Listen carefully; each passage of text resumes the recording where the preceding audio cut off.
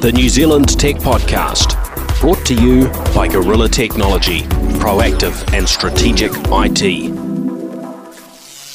So right now I am with Richard Hay. Welcome along to the New Zealand Tech Podcast, Richard. Thank you very much, Paul. Now maybe you can give listeners just a quick intro on where you fit into this world of tech media. I've been running a website for 20 years called WindowsObserver.com. Just a personal thing I built and kind of slowly got involved in Microsoft technology. I served in the Navy for 30 years, and I did information systems and communications in there. So, I loved it, and I enjoyed doing that.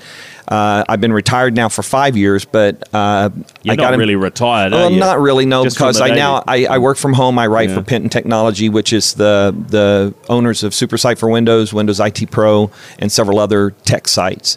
And I get an opportunity to keep an eye on Microsoft. I'm a big Microsoft fan. I'm in their ecosystem knee deep and over my head.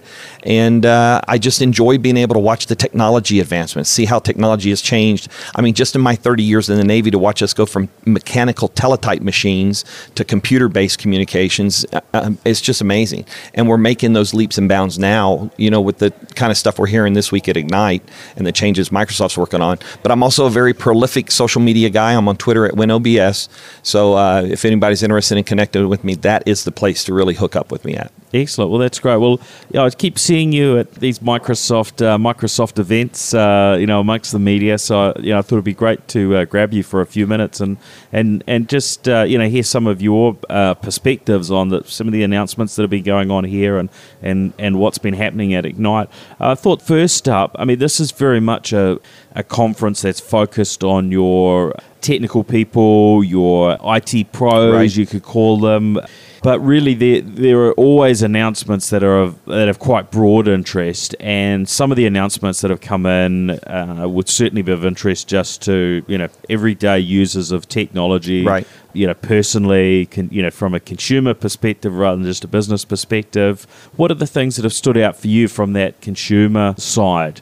One thing I want to say to start is that Microsoft does not develop for enterprise or consumer in a vacuum. There's a lot of the technologies that cross that path. We're seeing it this week. One specific announcement, which I think is exciting a lot of people, and that's OneDrive for Business and the new Sync client that's in preview now. They have brought a lot of the consumer level features. This is consumer drive and enterprise. Yeah. They brought those consumer features into the new Sync client that's in preview, and also added, for instance, SharePoint Sync. Now the SharePoint users can get their files stored locally. So things that they're advancing with the Edge browsers, the security of Windows 10. Windows 10, they say it. I think they've said it with every version of Windows, but it's the most secure OS out there.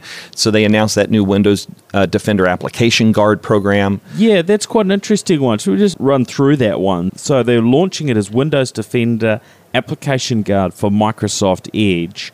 Now, when we were chatting before, you made the comment, they should make this available to everyone. Oh, yeah. It does seem like a feature that would be very relevant just to every computer user out there. Yep. It's going to start in terms of its availability being for those that are on the enterprise version of Windows.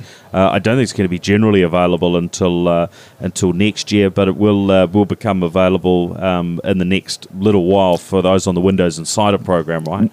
Do you want to run through what that will actually do? Yeah, what Windows, I want to say Windows Device for some reason, but Windows Defender Application Guard is a feature that uses hardware virtualization. So one thing is you got to have the hardware that supports virtualization. Many consumers buying new machines will have that. A lot of enterprise companies who are investing in new hardware will have that capability. And what Windows Defender Application Guard will do is that when somebody clicks on a link in an email, somebody clicks on a link in a web page, and it is a threat of some kind that the system has identified, whether that be through the Smart Screen filter or Windows Defender, it will open it up in a browser window, but it will open it up in a protected environment. So the code that's in that web browser window, can't get out of that box. It can't get to the machine. It can't get on other machines. It can't get on other devices. And so it basically stops it in its tracks. But for the user, there's no bells and whistles going off. They get their browsing session. It's protected. And then when they're done and they close that window, gone. Everything's off the machine. There's no residue left behind to be possibly reactivated or reaccessed later. And I guess it's those sort of 0-day type cybersecurity flaws that we see where Microsoft doesn't know this particular issue exists. Correct. So that's when these things sort of get in and potentially take over a whole machine. So by separating that off, in a virtually a separate computer, you really increase your protection, don't you? So yep. I mean, I'm really curious to see. I would what love the to see that future come to of consumers. It sounds like Edge is just the first application Right. to have it. There's been some varying discussion in some of the coverage, some of my discussions in terms of whether or how broad it will be available. Edge is just the start. Right. And I guess Microsoft are using that. They want to encourage organizations to be using Edge. Look, saying that it'll be the most Secure browser. Most secure browser. But there's certainly talk that it could come to any application Correct. in the future. I would say there could be some challenges around how you would do that if you're in a separate virtual machine with being able to talk to the other parts of Windows. But certainly from a browser perspective, it would be great to see it across other browsers and great to see it more broadly available. But we'll wait and see. It's good to see innovation anyway coming Correct. from Microsoft. I love it because security is the issue. And, just read the news every week and see about the breaches. Some of those breaches are happening because somebody was able to get a file into a network that should never been there. And when those breaches open up, that costs a lot of money. So investing in the hardware, investing in the, getting people to use Edge pays dividends down the road. Now, we also heard at the keynotes around the number of people running Windows 10. That seems to be ticking along for Microsoft up to 400 million. What's your take on that number? They set this very lofty goal of hitting 1 billion. It seems like it now, a billion users within what 2 It was 2 years at the time from the initial launch. Yeah, and they've sort of bumped that out to say 2 to 3 years. Right, and I think at this point they're kind of like, we'll get there. Our goal is to get there, kind of thing, and no longer a time frame with it. No, the 400 million is a good number. The last time we'd heard from Microsoft on momentum of Windows 10 was in late June. 1 month before the free upgrade offer, the year-long free upgrade offer expired. At that point, we were at 350 million. So here on the 26th of September, at the beginning of Ignite, they said 400 million. So 50 million more users over that about, 11-week period. Now, one thing to keep in mind, though, and I think the next number we hear about momentum for Windows 10 is going to be very different. This 400 million, I track daily installs, the average number of daily installs. And prior to 29 June, there was 909,000 average daily installs of Windows 10. However, with this new number, that has dropped down to 562,000, about a 40% drop. Part of this period of time that they gave us these numbers on was in after the free upgrade was gone. And it also included a month's worth of time before the free upgrade expired. Right. So I imagine a lot of people installing it. People were last minute installs. So I think that might have driven that number up a little bit. So that next time they tell us something, and their average is about every 3 months or so when the numbers aren't great, they give us a new number. That will be interesting to see because now at this point moving forward, the numbers only change now as corporations and businesses migrate to Windows 10 because consumers are only going to get there by buying a new piece of hardware. And these days, consumers don't buy new hardware every few weeks. Yep. Now, a bunch of changes in OneDrive, as you mentioned. Some of that very much focused on bringing sort of business capabilities up to a better place from what they were. Particularly that SharePoint offline sync capability that I know a lot of businesses have been looking out for in terms of the future. That now becomes available on preview and will be broadly available to business users sometime around the end of the year. So that's going to be interesting to have a look at. And they've brought in this file preview within the browser as well for a bunch of different file types. Including some of the Adobe products, and they announced also a huge close partnership with Adobe this week. No kidding, and that was the big surprise of the morning keynote. I think we had a fairly good idea of what was coming: Windows Server 2016, System Center 2016, and things like that. And of course, you're always going to hear about improvements to Office 365 and the offerings there. But that partnership with Adobe is a huge cloud user for all their services, their customer relations, their Photoshop. top, the creativity part, that's a very large community of creatives. And everybody kind of ties creatives with Apple, and those are products that are used on those different platforms. So you're not just talking about Windows users either. And to see, they're on AWS right now. They use a lot of Amazon Web Services for their back end. And we don't know quite yet how they're going to make the move, how much they'll move. Are they moving lock, stock, and barrel? I read something today that they might not be moving this might be a little bit of both thing that they're doing, not just AWS, not just OneDrive, for a or really big organization Azure. like that to change from one. Can you imagine moving that amount of data, one provider doing to that another? transition? But, it does seem as though there's real cozying up between Microsoft and Adobe, and my pick is this will be valuable for both of them. Oh, absolutely. They're both very big players, and with Microsoft being so embedded in so many businesses, Adobe being so popular within that creative world, I can see some nice synergies there coming over time. Now, looking back at OneDrive, they're going to allow or just make it possible. You click on files and get immediate previews for Photoshop, Adobe Photoshop, Adobe Illustrator. A whole lot of photo sort of image types like raw images, which is really high definition photos and maximum file sizes and so on coming through raw from cameras.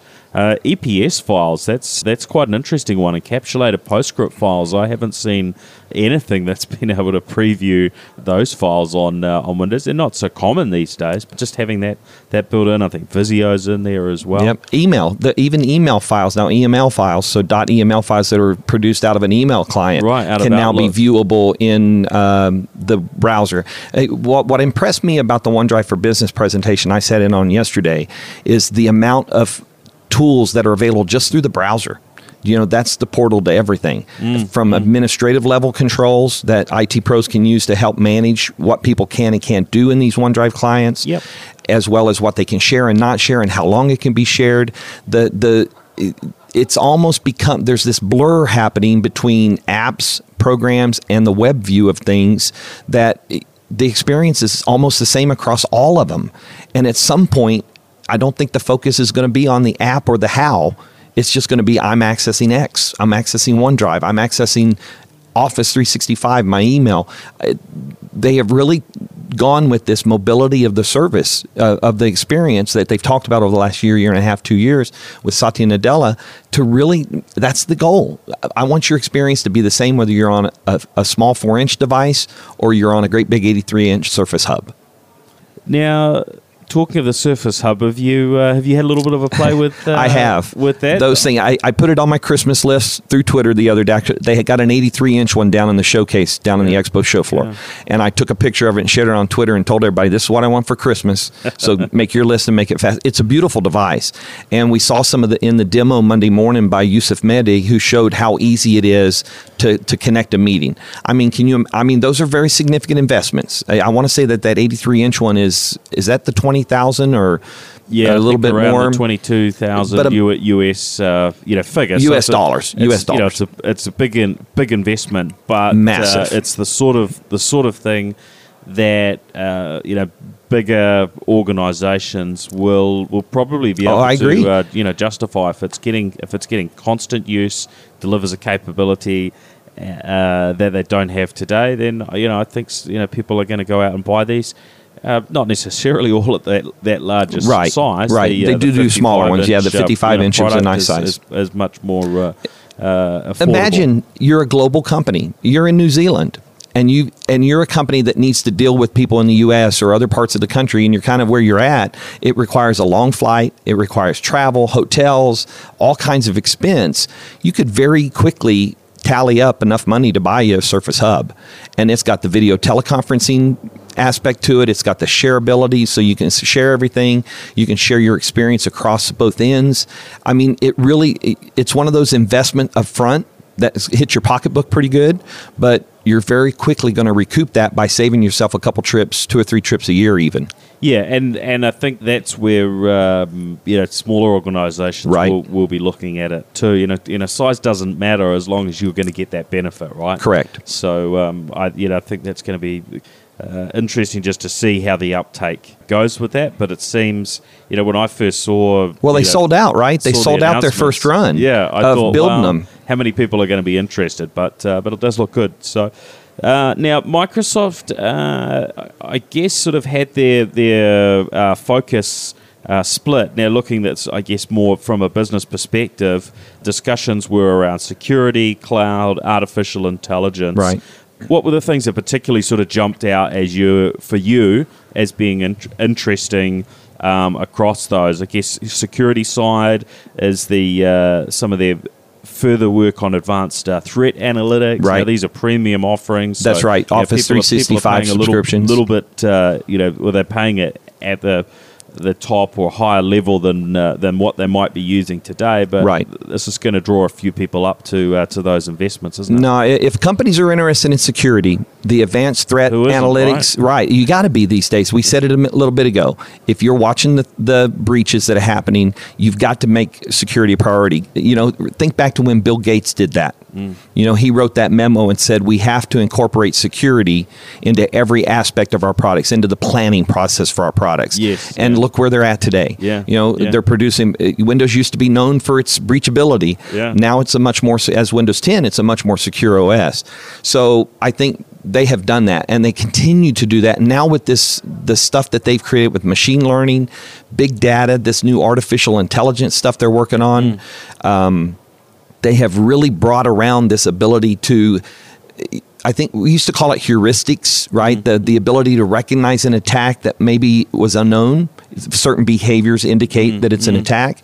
And they've done that with the advanced threat analytics stuff that they're doing. Windows Defender Application Guard is a piece of that. The Windows Defender, which we use on consumer and business devices, has that ability and learning behind it, the intelligence platform. And so security for me is awesome, but they all really kind of tie, don't they? Intelligence, cloud, and security. Yeah, well, they're all drawing on each other, aren't they? And the two bits that stood out for me around advanced threat analytics were a feature that I heard somebody calling remote detonation. URL detonation. And basically looking at links that were in, say, an email, for instance, and actually going away, and rather than just leaving the link in the email, able to be going away, open that up sort of behind the scenes, separate from your computer, in a safe environment, and then check what happens. Does it go to a page that has malware that if you had opened it on your computer might have caused an infection? And basically doing this behind the scenes. I think it's happening in the cloud, and no doubt there's a bunch of artificial intelligence in there, kind of figuring out what's going on. But that sounds very smart.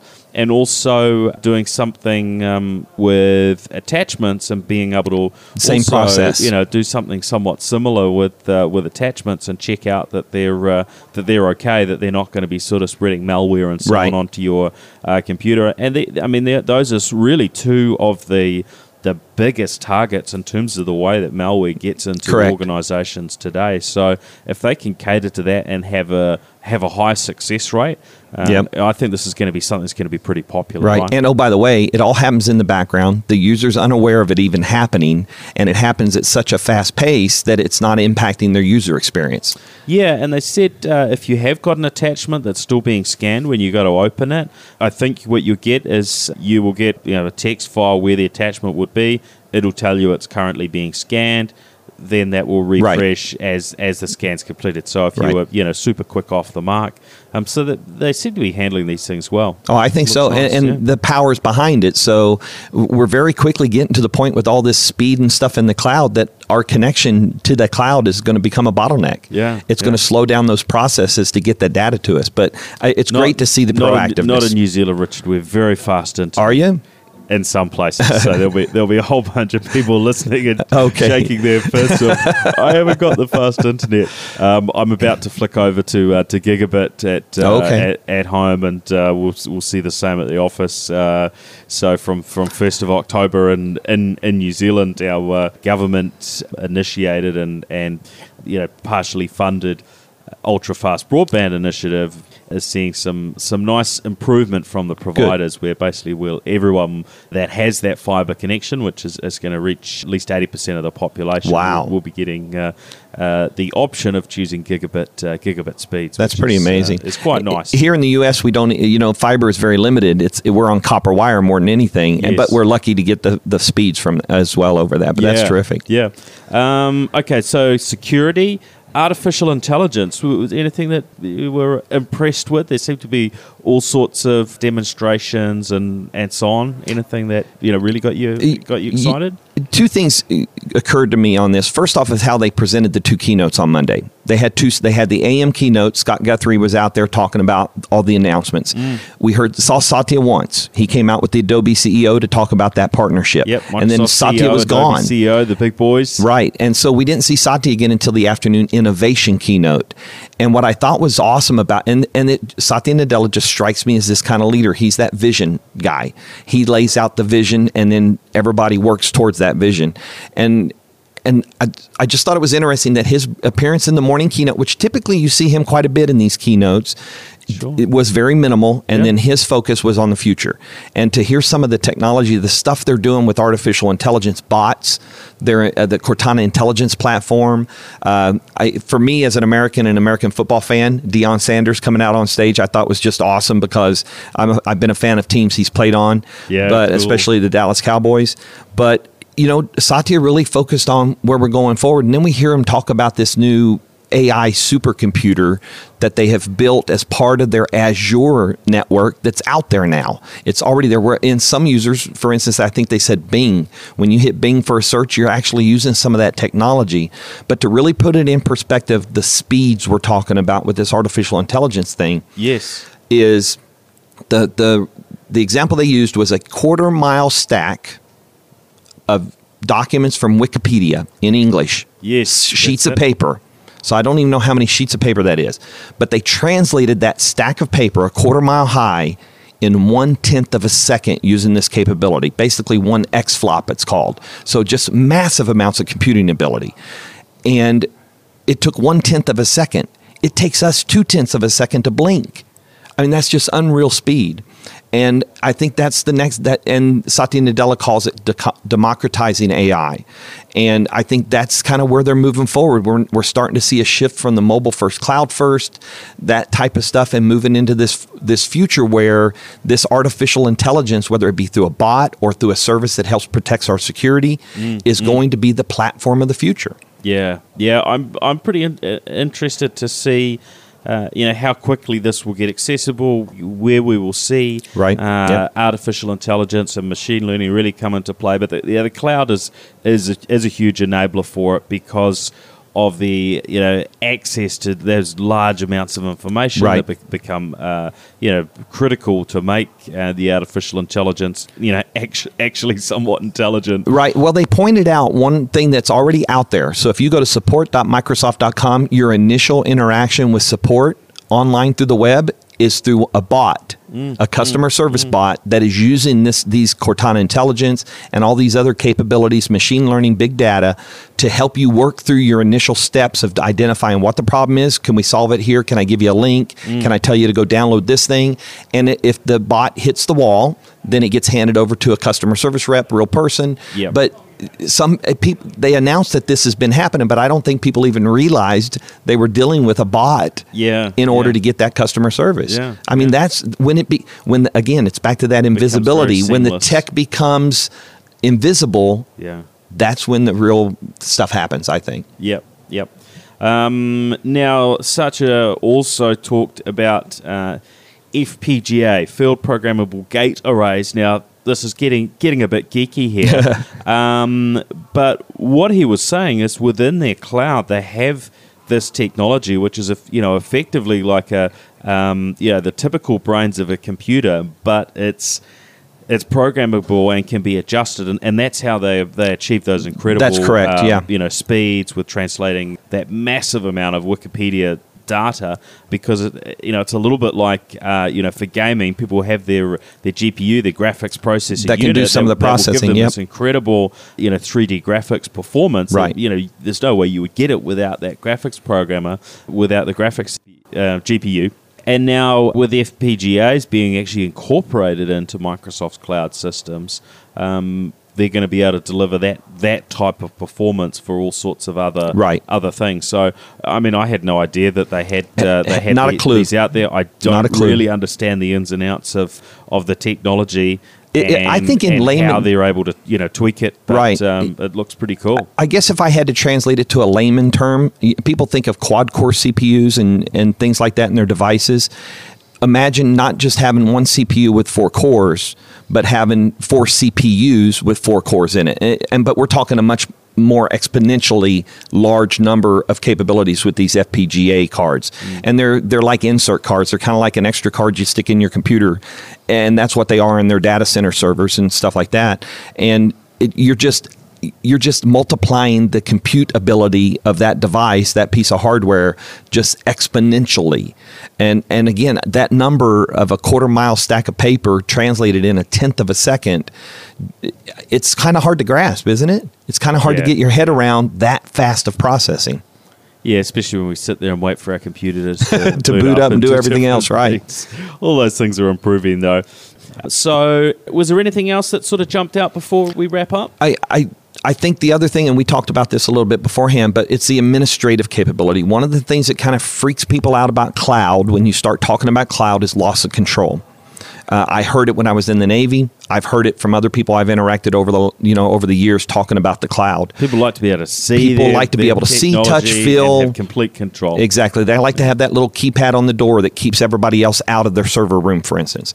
But in every session I've been in here at Ignite so far this week, and I don't expect this to change for the rest of the week, the administrative controls that they have built into the services that Microsoft gives the IT pro, for instance, in OneDrive for Business, controlling how long a link can be shared, who can it be shared to, inside, outside of the organization.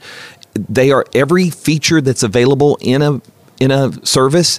There's an IT pro admin level switch to flip it on and off or to modify it. Yes. And I think IT pros love the fact that they get to maintain that control. And I think that's a common theme this week. Yeah. Because as you ask people to let go of the hardware side, they're going to realize there's cost savings in that. There's no doubt. Yeah. But as people realize that they still exercise full accountable control, I think that will allow people to start to let go of the hardware and start to trust the cloud as a service that they can use, but yet still exercise the control they want to as a company. Yeah, I think there's certainly a bit of work to be done there. Agreed. But yep. In terms of a bunch of the announcements, we're seeing that control become a whole lot better from a number of perspectives, and ultimately we'll end up with much more control of cloud systems in varying respects than what we had for traditional systems on premise. Yeah, I don't think I've ever been in a session where somebody's talked about new features in a client or a service that somebody hasn't stood up and said, how can I control that? So I think Microsoft hears that. Microsoft understands that. And like you said, as much as they're integrating security into their products and services, I think control for the IT pro, IT admin is also an important aspect for them. Hey, that's great. Thank you very much for your time, Richard. Now, just remind people where they can track you down. Twitter's the best place? Twitter is the best place. Twitter is my home almost 24 hours a day. Okay. At WinOBS, that's my Twitter handle, so you can catch me there. I'm monitoring Twitter on a very regular basis, but you can also catch my content and writing at winsupersite.com, which is Supersite for Windows. And I do a weekly podcast as well called Observed Tech. If you go to observed.tech, right. That will take you to my page, and you can find my weekly. I do a 45-minute to an hour-long show kind of highlighting the headlines of the week and giving a little bit of insight and perspective on those. That's great. Oh, it's been much appreciated having your perspectives on Ignite. Thanks, Paul. I appreciate it. Excellent. Thanks, Richard. The New Zealand Tech Podcast, brought to you by Gorilla Technology, proactive and strategic IT.